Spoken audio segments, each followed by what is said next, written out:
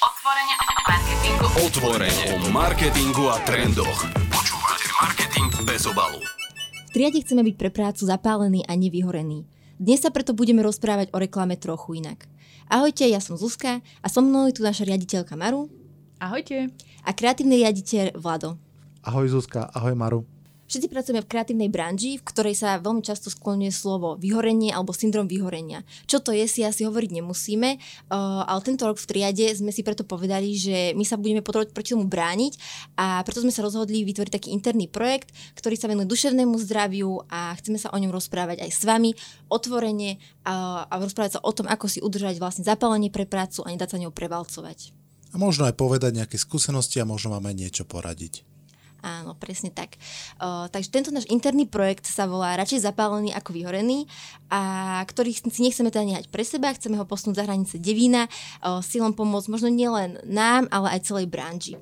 Ako podnet na túto tému a na tento projekt priniesla Maru. Preto Maru, povedz nám niečo viac o tomto projekte. Ja začnem najskôr tým, čo bolo predtým, ako vznikol tento projekt, pretože ak sa pohybujeme v tejto branži, tak určite všetci sme už počuli ten neslávny vtip, že kto ešte nie je rozvedený, ten nevie, čo je reklama. A že vlastne toto je práca, kde sa nocuje a je to jeden z najväčších stresov, aké môžete zažívať a tak ďalej. A ono to veľmi dlho znelo, alebo aspoň ja som mala ten pocit, že to je tak v poriadku, že toto je proste reklama a proste you have to deal with it, hej, že musíš sa s tým zmieriť. A mne sa to nikdy nepáčilo úplne. Takže toto bol možno taký dlhodobý prerod a zároveň som čítala samozrejme Homo a sapiens, čo je vlastne kniha priamo z reklamnej agentúry alebo od človeka z reklamnej agentúry a z tejto branže a celé mi to tak dokopy klaplo, plus tým, že už minulý rok som to tak cítila viacej, že aj začalo sa viacej rozprávať o vyhorení, o syndrome vyhorenia, vzniklo viacero super projektov aj od Forbesu, som jeden zachytila, takže si myslím, že je veľmi dôležité o tom hovoriť a aj to správne uchopiť, lebo keď zase na druhej strane, keď má niekto zlý deň v práci, neznamená to, že má syndrom vyhorenia. Takže treba to lepšie poznať, lepšie o tom vedieť a tým pádom lepšie vedieť tieto situácie riešiť. Preto si myslím, že to je dôležité. Mladino, ako sa ty pozeráš na túto tému vyhorenia? Ty si v branži trošku viac ako ja. A teda mňa to zaujíma, že či si bol niekedy blízko tomu vyhoreniu, ako sa s tým vysporiadal? Videl som na tebe, že chceš povedať nejakú veľkú číslovku, aspoň 100 rokov alebo niečo väčšie. Samozrejme, asi to, čo hovorila Maru, je proste pravda, ktorú sme stretli viacerí, že táto branža sa za takú považuje, tvrdú, stresovú a tak ďalej. Takže je pochopiteľné, že som sa s tým stretol, či už aj trošku na sebe, alebo aj na svojom okolí. Videl som aj to, že napríklad reklama nie je úplne milá k ľuďom, ktorí už v nej odválčili nejaké tie roky, že naozaj stále si vyžaduje aj refresh mysle a tak ďalej. No a ja takisto som svojho času cítil naozaj únavu. Neviem spätne povedať, že či to bola vyslovene ako keby už nejaký syndrom vyhorenia alebo niečo, čo sa k tomu blížilo. Ale vyriešil som to pudovo, tak ako podľa mňa mnohí ľudia v branži, a to zmenou agentúry. Takže dostaneme sa tak k triadu. Agentúrou roka sa nám podarilo stať dvakrát po sebe, aj preto, že si v triade udržujeme zdravú klímu a takú, ktorá vlastne pomáha rásť nápadom a teda tej kreatíve. Ako to robíme, Maru? Čím to je? Myslím si, že veľa rôznych pravidiel alebo podľa čoho tu fungujeme a ako tu veci vlastne sú, podľa čoho sa riadíme, k tomu prispieva.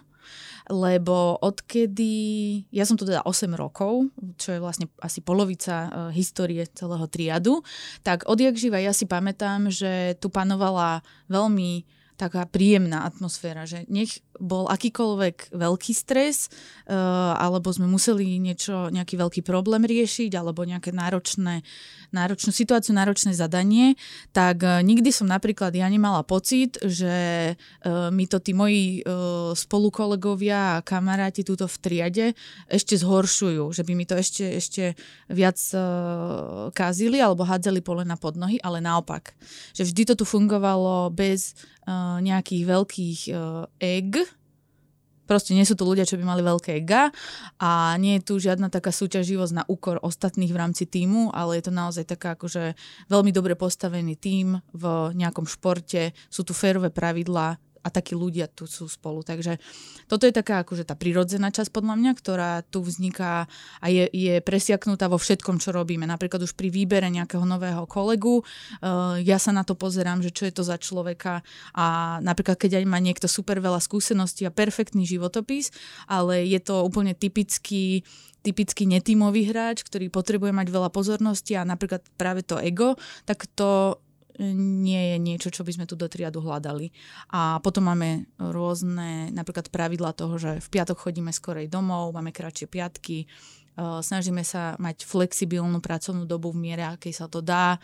Nerobíme žiadne halo, keď niekto potrebuje proste buď zostať doma, alebo odísť si k lekárovi, proste nemáme žiadny štíkací systém príchodov, odchodov. Nerobíme proste veľké halo z niečoho, z čoho nutne netreba, ale správame sa tu proste ako dobrý buď kamoši k sebe, že si aj vážime jeden druhého, alebo akože znie to smiešne, ale možno ako rodina. Že to, čo by som dovolila rodine a ako by som sa k ním správala, tak sa správam k svojim kolegom. Ja ťa možno doplním. V podstate súhlasím, ja som za 15 rokov bol v 3 agentúrach a napríklad mám pocit, že do určitej miery v niečom sú si podobní. A to v tom, alebo podobné, že viac menej tí ľudia, ktorí tam pracujú, si vždy nájdu nejakú cestu k sebe a vytvárajú tam nejaké väčšie alebo menšie partie, ktoré spolu fungujú a majú sa dobre a sú kamarátski a tým pádom si pomáhajú po tej duševnej stránke. Čo je vždy rozdielne, je práve tie pravidlá a to, ako vedenie tej firmy dáva takú ako keby oficiálnu pečať celej tej firme, celej tej firemnej kultúre a tak ďalej. Pretože to, či vieš nejaké napríklad princípy udržať v priateľskom duchu a nejakej vlastnej zodpovednosti, alebo ich musíš vynúcovať veľkou silou, je potom rozhodujúce, ako sa v nejakých aj krízových situáciách ten človek tam cíti. Čiže tam si myslím, že je celkom slušný rozdiel a podľa mňa jeden z takých, máme také, že 4, myslím si, že pravidlá v triade interné a jedno z nich hovorí, že nám záleží na sebe, alebo teda navzájom na sebe a to si myslím, že ako keby priamo spadá alebo garantuje to, o čom sme sa tu teraz rozprávali, že sa snažíme, a to naozaj vychádza od vedenia, že tu treba dať ten hlavný kredit úplne, že vedeniu a otcom zakladateľom, že naozaj tá atmosféra je ako keby, aj trošku ako keby plánovaná a riešená. Aj vlastne tak, ako už Maru spomenula, aj napríklad pri pohovoroch s novými ľuďmi sa hľada nie len to, ako vyriešiť talentový deficit, ale aby stále sa ako keby dobre fungovalo v celom tom kolektíve. Hej, a ešte to záležanie, ty si vlastne povedal veľmi dobre, že záleží nám, je vlastne niečo, čo máme v DNA, ako agentúra, ako firma, tak aj každý z nás to má v sebe, tak to záležanie sa týka vlastne úplne všetkého, že snažíme sa do projektov, do kampaní dávať veľký kus seba, aby tam toto naozaj bolo cítiť, že každá z tých vecí je náš produkt, naše dieťa a dávame do toho fakt, že to čo máme. Preto sme agentúra roka. Áno, možno, aj preto určite. A zároveň nám záleží na klientoch, záleží nám vlastne na úplne všetkom, čo robíme, lebo tomu veríme. Takže to je úplne taká prírodzená reakcia a keď niečomu silno veríš a niekedy to napríklad aj nevyjde, tak môžeš byť pomerne dosť frustrovaný a práve preto aj sa bavíme o či už potenciálne syndróme vyhorenia alebo celkovo o možnej nepohode v práci, ktorej sa chceme čo najviac vyvarovať a práve že zabezpečiť to, aby sme tu mali čo najväčšiu pohodu, lebo tá práca, to s ňou prichádza tak nejak prirodzene. Ja to teraz doplním z tej druhej stránky, vy ste teda ako skôr to vedenie nás a ja to doplním tak, že ja keď som prišla do triadu, tak ja si doteraz pamätám na ten prvý deň a na ten pocit, ktorý som z toho mala, že ja som neverila, že ja som v práci, ja som neverila, že takto môže vyzerať pracovné prostredie, lebo dovtedy vlastne som sa s takým niečím absolútne nestretla nikde, takže vtedy som si povedala, že wow, že tu je niečo iné, že tu robia niečo inak a postupne sa to začalo nabalovať, že som na to prichádzala, že čo je to iné a to vlastne okrem toho presne, čo ste povedali, sú aj ten čas, ktorý trávime spolu mimo práce. Že naozaj my máme strašne veľa aktivít, ktoré sú úplne dobrovoľné a všetci radi podstúpime, alebo teda sa ich zúčastníme. Ako napríklad lyžovačky, rôzne grilovačky, hociaká príležitosť je, tak stačí len jedno útorkové pivo a je z toho nezabudnutelný večer, z ktorého sú historky ešte na ďalší rok. Takže... Tak útorok je najlepší deň na pivo, predsa. Áno. Čo vám dvom pomáha zapáliť? Ako sa zapálite pre prácu? Čo vám pomáha? Aké sú vaše tipy pre nás ostatných? Mne veľmi pomáhajú pozitívni kolegovia a to je, aby som to aj uviedol na mieru, to nie je úplne bežné a teraz myslím, že v rámci aj tých dobrých vzťahov a tak ďalej, každý máme nejakú chémiu a tak ďalej a je celkom výnimočné a dobré, keď máte v kolektíve kľudne, že jedno také naozaj, že slniečko, že niekto, kto príde do firmy a hneď je trošku lepšia nálada, že proste má takú tú prirodzenú veselosť v sebe. Takže to je jedna vec, ktorá určite pomáha. No a potom strašne mne pomáha a dosť dlho mi trvalo, kým som ako keby si to naozaj uvedomil a to, že nejde o život. Že naozaj, ako môj nemenovaný kolega Juraj často hovoril, že predávame len jogurty, nie sú to lieky na rakovinu ani nič podobné, že naozaj nejde až tak o veľa. Neznamená to, že tú robotu nemáme urobiť dobre, ale znamená to, že ako keby taký nejaký neviditeľný balvan sa trošku zdvihne a umožní práve, že aj tú robotu urobiť lepšie, ale zároveň ako keby aj mať takú tú ľahkosť v sebe a nemať takú tú drámu v sebe, že ježiš, ako to dopadlo.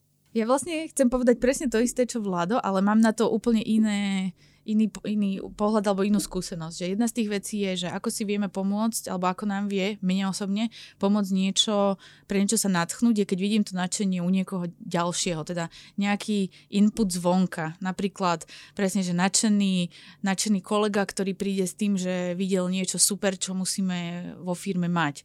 A keď úplne vidím, že je strašne o tom presvedčený, žiaria mu oči, tak veľmi ľahko sa preto dokáže nadchnúť aj ja.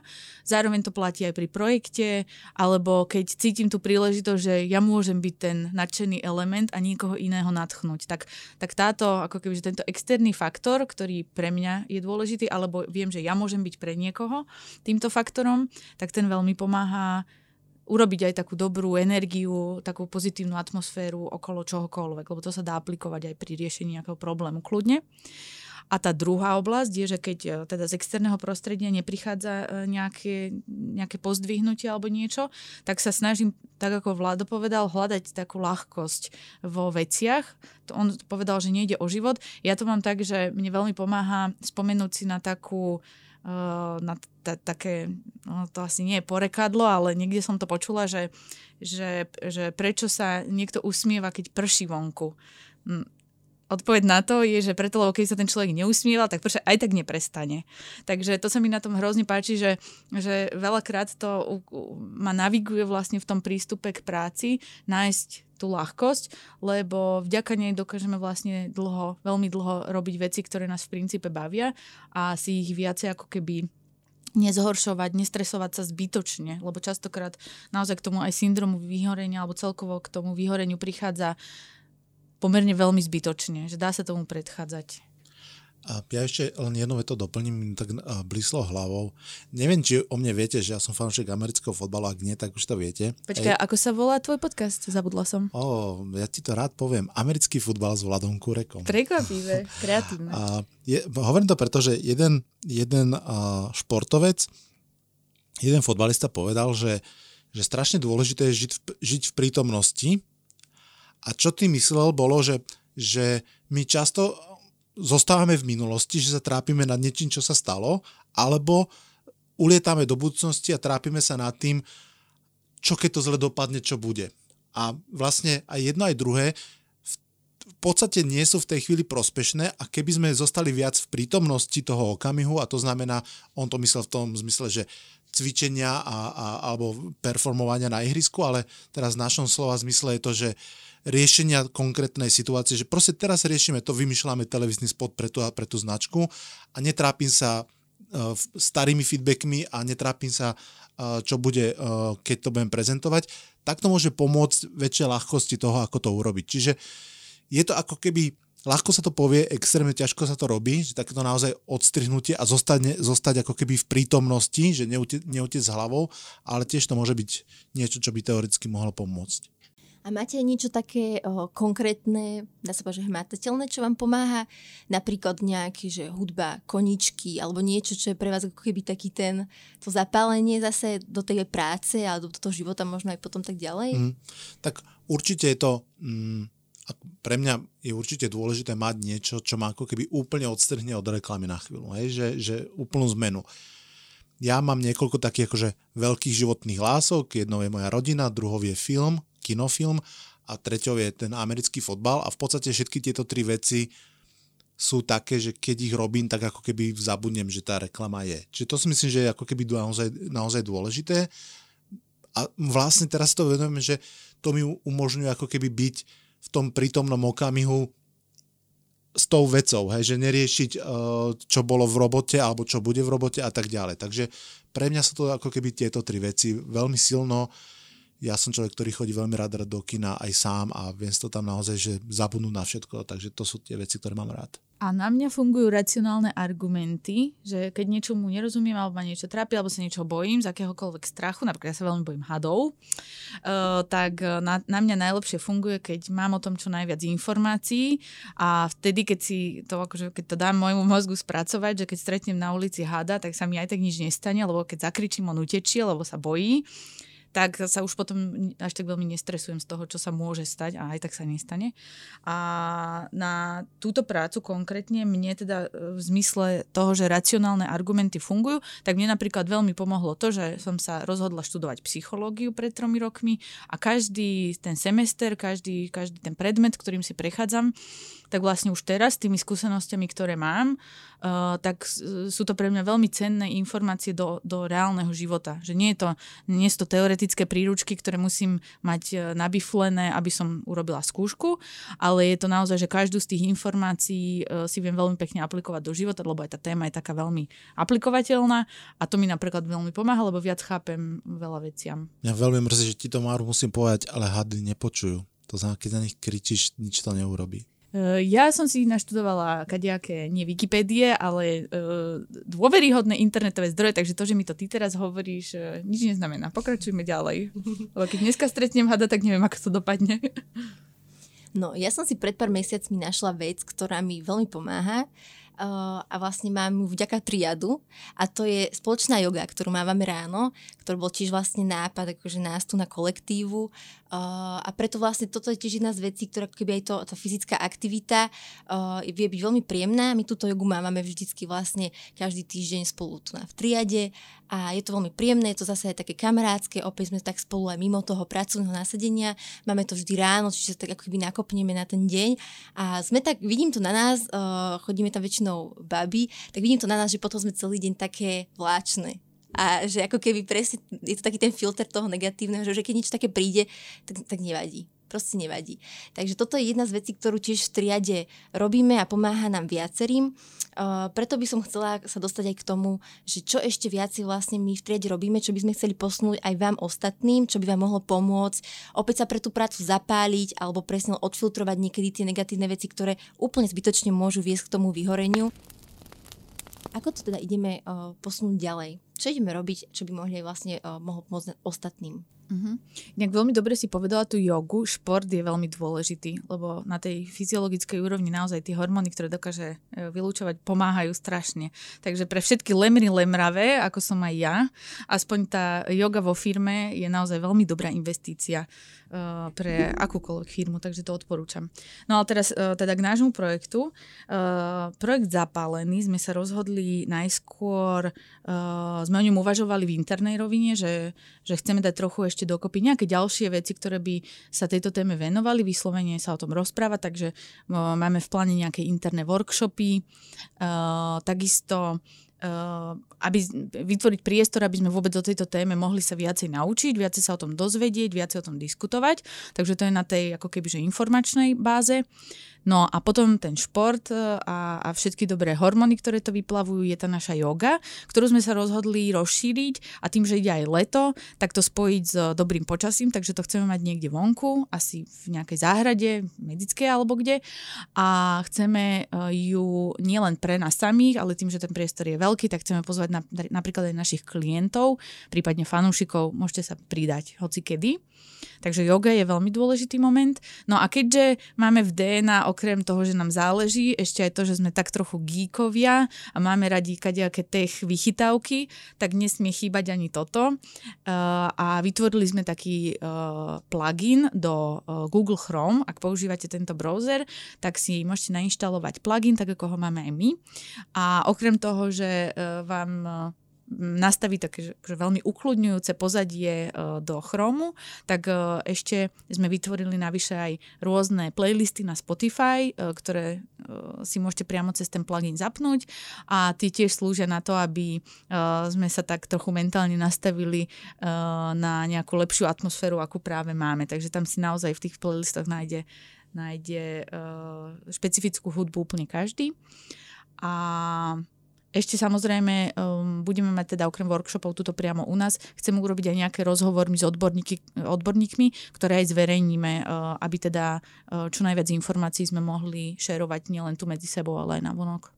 Ak sa nemýlim, tak na tej stránke je v podstate aj všetky tieto informácie, ktoré si spomínala, že? Čiže tam si ľudia vedia pozrieť aj, že kedy tá yoga bude, zobrať si na odber newsletter a mať nové info a tak ďalej. Áno, áno. A je to vlastne všetky tieto informácie, celý tento hub je už teraz na www.agenturaroka.triad.sk.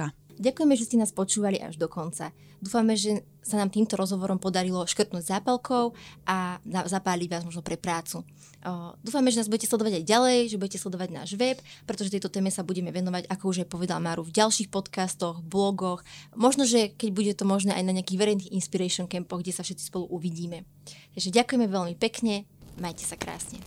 Ďakujeme, ahojte. Ahojte.